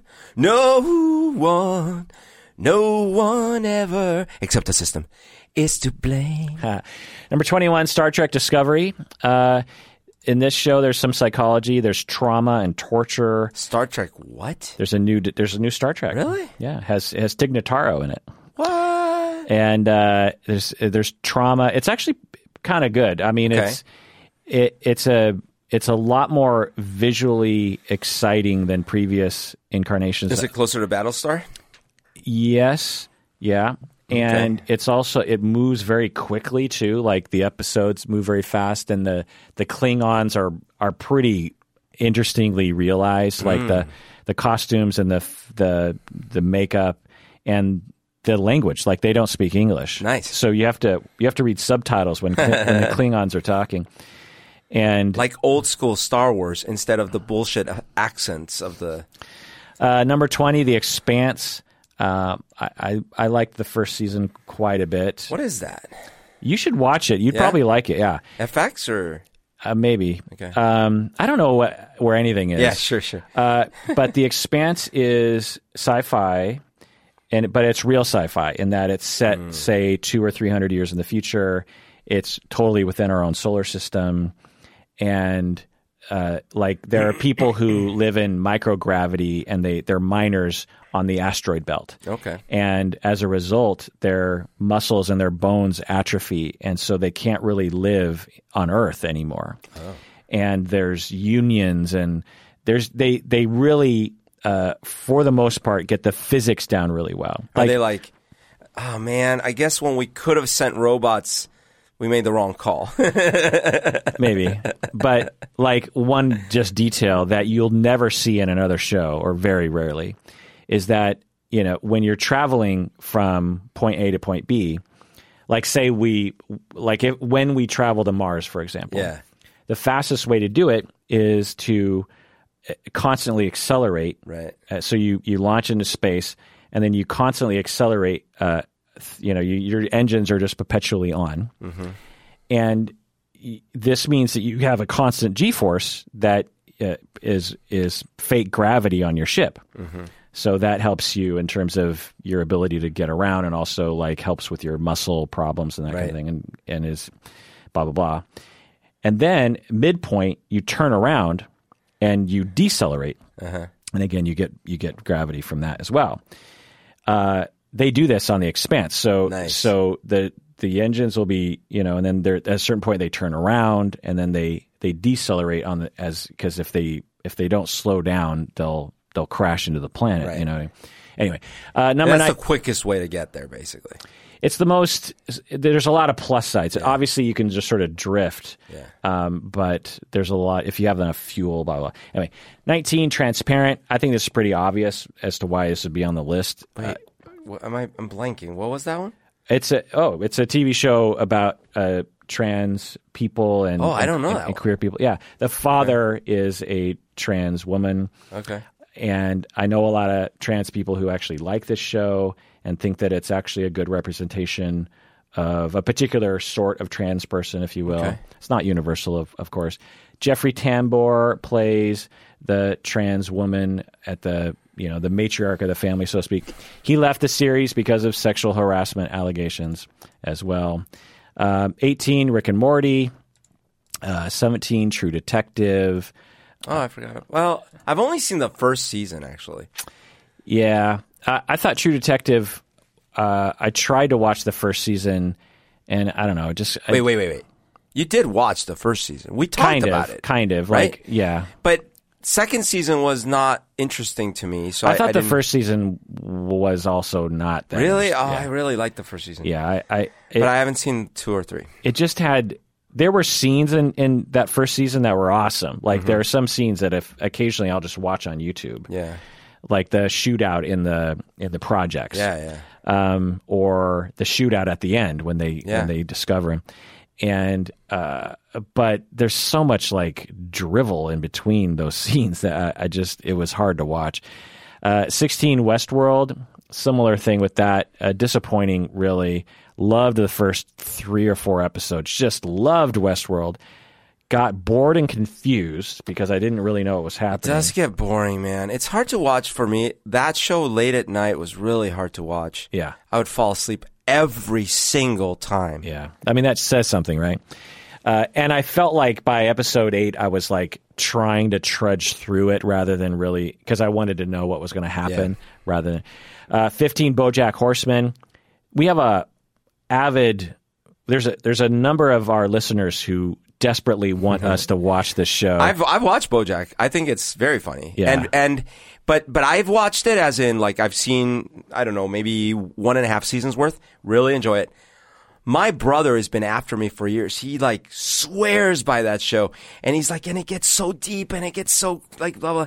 So I guess I need to watch more of it. Yeah, the little bit I've seen of the show definitely gets into depression and and insecurity, and a particular coping style to depression and insecurity and masculinity. Yeah. Number 14, Black Mirror. 15, Modern Family. 13, Modern Family. There's so many things we could say about psychology with Modern Family. I actually use clips from the show to show how family systems operate. Really? Yeah, because the show actually demonstrates that pretty well. Roles and the way anxiety is transferred around the system. And it frequently talks about how family is very important and how relationships are very important. I mean, Ohana does mean family. It does. Criticisms about this show in terms of social justice and psychology is that Gloria is a stereotype of a Colombian. As a Colombian, Umberto, do you have any comments on that? I'm a lot like Gloria. Well, yeah, but I'll fucking take it because we have no Colombians in any media up here, you know? Yeah. And one could argue that if you watch enough episodes, you get a fuller picture of her character, but I will grant that she's one of the least developed characters on that show. Yeah. And I think that that's not necessarily on accident. Yeah. I think it is partially like they want to keep her as this weird sort of foreign thing. I mean, I will say, in general, and I know you know this on the Asian side of the fence, but like Hispanics are definitely tokenized quite often in shows and movies and things, right? Yeah. Like the Hispanic in general is the drug or the gang member or the, you know, it's like it's not common to see like a normal character that just happens to be Hispanic. Right. Also, there are certain criticisms of the show where people say, you know, all the women stay at home and don't work. Like Gloria stays at home and doesn't work for the most part. And I kind of get that too, but a lot of the women on the show do work. You know, the Mrs. Dunphy, she has a job. So anyway, sorry, I almost feel like that comment itself is a little classist in that there are a lot of families that they can't afford to not have the mom stay at home because they have like 4 or 5 kids and they can't afford a freaking nanny. Yeah. Some people will also point out that the only Asian is an immigrant child who was adopted on that show. Okay. It's just, now again, if this was, if our if Hollywood had a representation of Asians, Right. that was commensurate with our population, meaning 7% of every hero was Asian, 7% of every lawyer was Asian, 7% of every main character was Asian American. If we were in a world like that, then it wouldn't bother me. But it does kind of bother me that in Modern Family and all the other fucking shows, as soon as an Asian is brought onto the show, they have to be a foreigner, and it's sort of demeaning. It's just like the only Asian worth having lines on this show is a needy child from Asia who needed to be adopted by these white people. Right. Like actually Silicon Valley, it's exactly the same. Guy, Yeah. Although that character is hilarious, and he's a really funny stand-up comic. He's very funny, yes. But he's the Asian, and he's also born in China. The actor he was born in China, and actually kind of has a mild accent. Anyway, it's just like but overall, for its time, shockingly open about a gay couple. I mean, it's hard to remember 2009, but at the time, things were different. I feel like today, when you got trans shows and shows completely dedicated to gay people that are watched by everybody. Tig Notaro is on Star Trek. And Star Trek Discovery actually has a gay couple that is main characters. And essentially the engineer and the doctor are males, and they're in a relationship. And I think they're even married. I'm not sure, but anyway, for the time, Modern Family, you had three families. You had the classic nuclear family with the Dumfries, and then you had this gay couple, and then you had the grandfather with this Colombian woman. And a third of every show was just about this gay couple, and they weren't hiding the fact that they were gay. Being gay was complete, and they would tackle things. As the grandfather, Al Bundy, wasn't exactly happy about it in the beginning and had issues with it, and they would get into that sometimes. And so I think that the show should be applauded for that. I mean, they didn't have to do that. And I remember at the time being like, whoa, half of Americans aren't going to want to watch this show. Yeah, it was kind of scandalous. Yeah. And Stacy and I, when we were in LA not too long ago, did a pilgrimage to the Dunphy house. Oh. And took a picture of ourselves out in front. Nice. Number 12, Handmaid's Tale. Oh, yeah. I still haven't seen that, but it's heard influential things. Yeah. I hear it's a good book. Yeah. I think if you watch the first couple episodes and you like it, you'll like it. Okay. But it's a particular kind of thing. Okay. There's a ton of psychology, oppression, obviously, of a class of essentially women. Tons of sexism, tons of classism, actually. Because, like, rich women have a lot of privileges that poor women don't have. Mm-hmm. A ton of heterosexism, control of women's bodies. It essentially is an exaggeration of our society today, and less of an exaggeration of other societies in the world today. Fear of women having power, using religion to control people, women's sexuality being scary, and having men need to suppress it because it threatens us.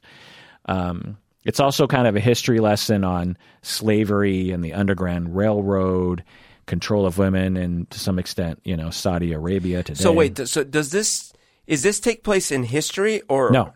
It's in the future. Okay.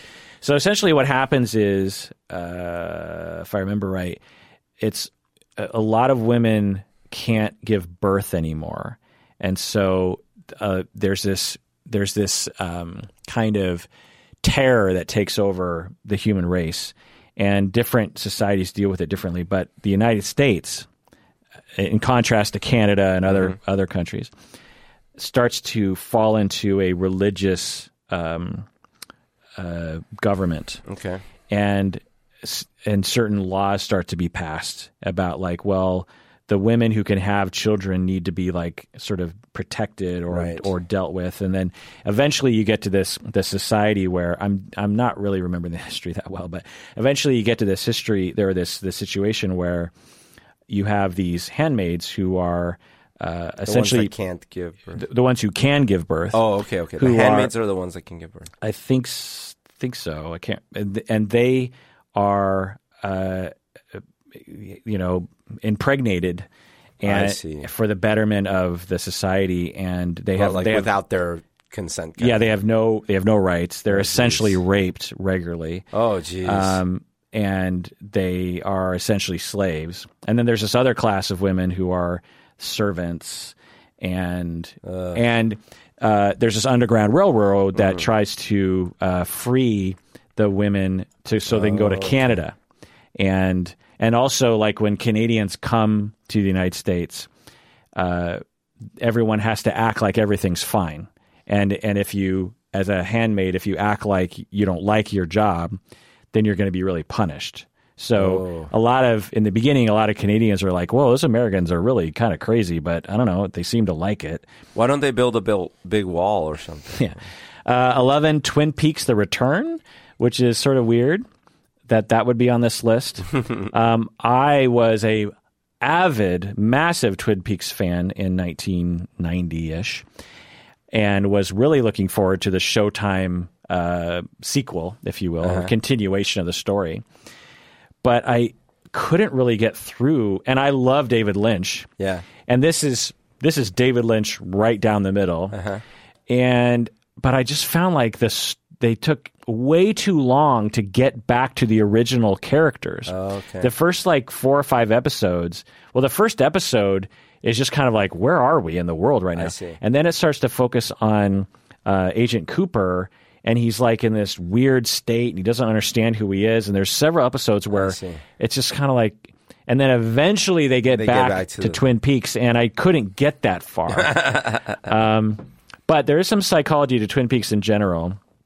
Like, it's been 30 years. So the main storyline is Laura Palmer gets killed by her father, who was possessed by this, essentially like this demon called Bob. And so she would, it just gives me chills because this fucking show was so scary. God damn. Bob would be at the foot. Did you ever watch the old Twin Peaks? No. So this terrifying actor who was actually a makeup artist that that David Lynch was like, you have the face of Bob, and they hired him. And so Laura Palmer, this teenager, she'd be raped by this guy named Bob. And Bob would do all these things to her, like read her diary and terrorize her. And then she would see her dad. And then over time, she started to slowly realize that Bob was her dad. Bob was inside of her dad, and her dad was the one that was. And oh no, Bob, her dad, her human dad had been possessed by Bob. Right. Okay. So her dad essentially was raping her at night, and it was really hard, obviously, for her to accept. And so she copes with all this difficulty in various different ways by becoming a sex worker and using drugs and da-da-da. And she has to lie to all these people. So like the prom queen had this dark sort of side to her, blah, blah, blah. Anyway, I will sometimes hear from clients and other people who were being sexually abused by their family member. And they will describe it in a very similar way. They would be like, I loved my dad. If it was that, I loved my dad. My dad was a sweet guy. He cared about me. He spent time with me. But there were these other times when this other side of him would come out, and he would physically abuse me or sexually abuse me. And it was like this duality. Yeah. And I was terrified of the Bob, and I hated the Bob, but I loved the daddy. And and to have that's so heartbreaking. Yeah. And the original Twin Peaks show, really gets into that. Yeah. Number 10, Broad City. Have you ever seen that show? Broad City. Yeah, it's sort of like it's two women, and it's sort of like It's Always Sunny in Philadelphia, but it's two women in, I think, New York. It's it's a pretty groundbreaking show because Isn't Broad City the name of an improv troupe? I don't know. Or an improv thing? So it's two women, and they are very raunchy, and very, very sex positive, if you will. Okay. Very feminist, one could say, because it subverts traditional gender roles. The two women, they like sex. Women, because a lot of times TV shows, they'll have, even It's Always Sunny to some extent, the men can be funny and outrageous, right, while the girl has to be like a little bit more mature. The Simpsons, you got Bart and Homer, who are funny and outrageous and irresponsible. Lisa and Marge, they have to be, mature and not the crazy ones. And so we have this trope, and it's a sexist thing. It's like we can't really handle women being off the chain, if you will. We have to, men should be allowed to make mistakes. If women make mistakes, then where are we, right? We need women to be in line. We don't want women to make mistakes. And so Broad City completely does away with that, and these two women are just making mistakes all the time, and are frivolous and immature at times, but have a genuine sort of humanness to them. They're full characters with flaws and strengths, and it's a pretty groundbreaking show. Number 9, Orange Is the New Black. We already talked about that. Number 8, Glee. Obviously, Glee played a big role in our society. Very influential. Number 7, House of Cards. Yep, very influential. Which both of us liked. I loved the first season. Yeah. Didn't really like second season beyond. Third season, I was just like, come on. 6, Stranger Things. 5, Downton Abbey.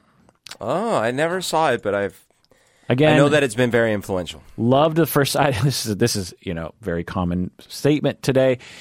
Loved Downton the first Abbey, season. Loved the first season. Pretty much hated it after that point. The first season was very down to earth and Would very. you say it was very Downton Earth? Yeah, it was. It's very believable. I'll say that, and the character interactions are believable. After the first season, it gets like, come on, like there's certain things that happen where you're just like, that character has no there's this one woman who works in the kitchen, and she just flip flops all the time, and you're just like, so you know how a writer, there's like, well, I need her to do this, and it's sort of be like, if you had Jamie Lannister, instead of flopping kind of twice, where he was a dick at first, then he flip flops to being good, and in the very end he goes back to Cersei. So that's 2 flops. Right.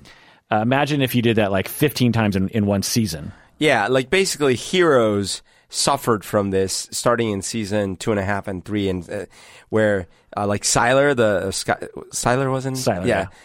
He was bad, then good, then bad, then good. Yeah, yeah, and I think what do we need? I think what happens is the writers, they're just like, well, wouldn't it be a twist if he was good? And they don't like think. You realize the watchers, they're not just watching this one episode. They've watched it up until this point.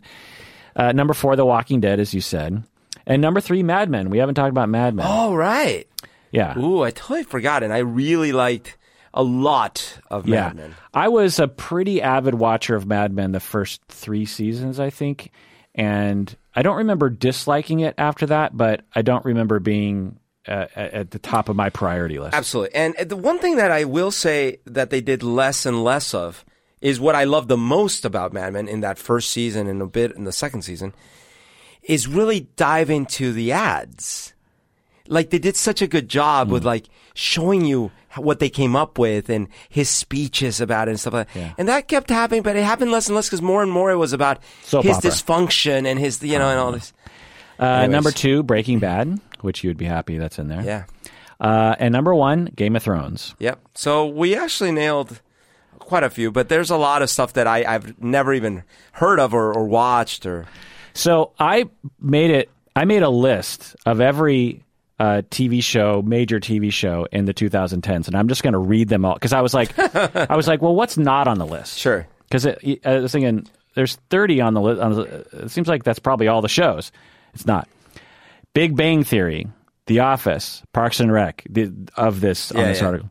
The Simpsons, How I Met Your Mother, Sherlock, The Americans, Roseanne, Boardwalk Empire, The Masked Singer, Dancing with the Stars, America's Got Talent, The Kardashians, The Bachelor, Duck Dynasty, True Blood, Grey's Anatomy, Sense8, Unbelievable, the OJ doc, RuPaul, Pretty Little Liars, Crazy Ex-Girlfriend, Unbreakable Kimmy Schmidt, Caprica, which is a Battlestar Galactica, Family Guy, The Good Wife, Workaholics, American Idol, Big Mouth, 30 Rock, NCIS, and all the various incarnations, Better Call Saul, Doctor Who, The Leftovers, This Is Us, The Clone Wars, Star Wars Rebels, Fargo, Trailer Park Boys, It's Always Sunny, The Voice, The Night Of, Mr. Robot, Louie, Master of None, Homeland, Shameless, Making a Murderer, OJ God. Crime Story, or American Crime Story, OJ, Bates Motel, Survivor, American Race, House of Lies, Fleabag, The Tick, Superstore, Big Little Lies, Archer, Bob's Burgers, Killing Eve, Adventure Time, Girls, and the list goes on and on from there.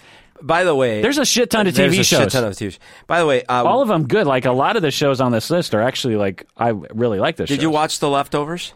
I didn't. So The Leftovers, as a series, was good. It was, really good. But they had one episode in particular, and it was in the first season, where it was some of the, actually probably top 3 best TV watching experiences of my life. Really? Because it was so intense. And it was, I won't go into it because it's a spoiler. But anyways, it was really strong. And it's got Timothy Price from American Psycho. All right, people. So let us know what you think of the list that we had. Just to review our lists here. Top 5 most influential for me: Trailer Park Boys, Stranger Things, Black Mirror, Game of Thrones, Orange is the New Black. My top 5 favorites: Black Mirror, Stranger Things, Parks and Rec, Game of Thrones, The Americans. Berto, yours? My top most influential was Top Chef, I guess. I was forced into that one. But Stranger Things, Walking Dead, Breaking Bad, and GOT. And my top 5 personal shows were Rachel Maddow, Rick and Morty, Gravity Falls, Nathan For You, Black Mirror, and Sunny. So we have a scholarship that because we met a goal on Patreon, so we have a $2,000 scholarship. The due date for applying is December 31st, 2019. And we actually had an anonymous patron. I saw that. Who donated $2,000. That's crazy. For us to have another scholarship. Insanity. She actually said, I'm just going to give you $2,000 and do with it scholarship-wise what you want. And I was like, well, how about we do another scholarship? So we're doing 2 $2,000 scholarships. We're going to grant those at the beginning of 2020. Go to our website. If you're a student in mental health, you don't have to be a listener. You don't have to be a patron. And you have made a difference in the world up till this date, and you plan on making a positive difference in the world in the future, then go to our website and apply. That's incredible. After this point, we will have donated close to $20,000 in philanthropy. And all this money is because you out there became a patron of the podcast. It's not technically our money because I just take a portion of the money that you donate to the podcast through Patreon, and I put it aside, and we use it towards various different things. We've already given, I think, $5,000 in scholarships already to people that need it. I mean, just think about these people that are students and they're struggling. And one of the people we gave a scholarship to was going to have to drop out of our doctorate program. These people have volunteered their extra time to making the world a better place without getting paid, without any recognition, really.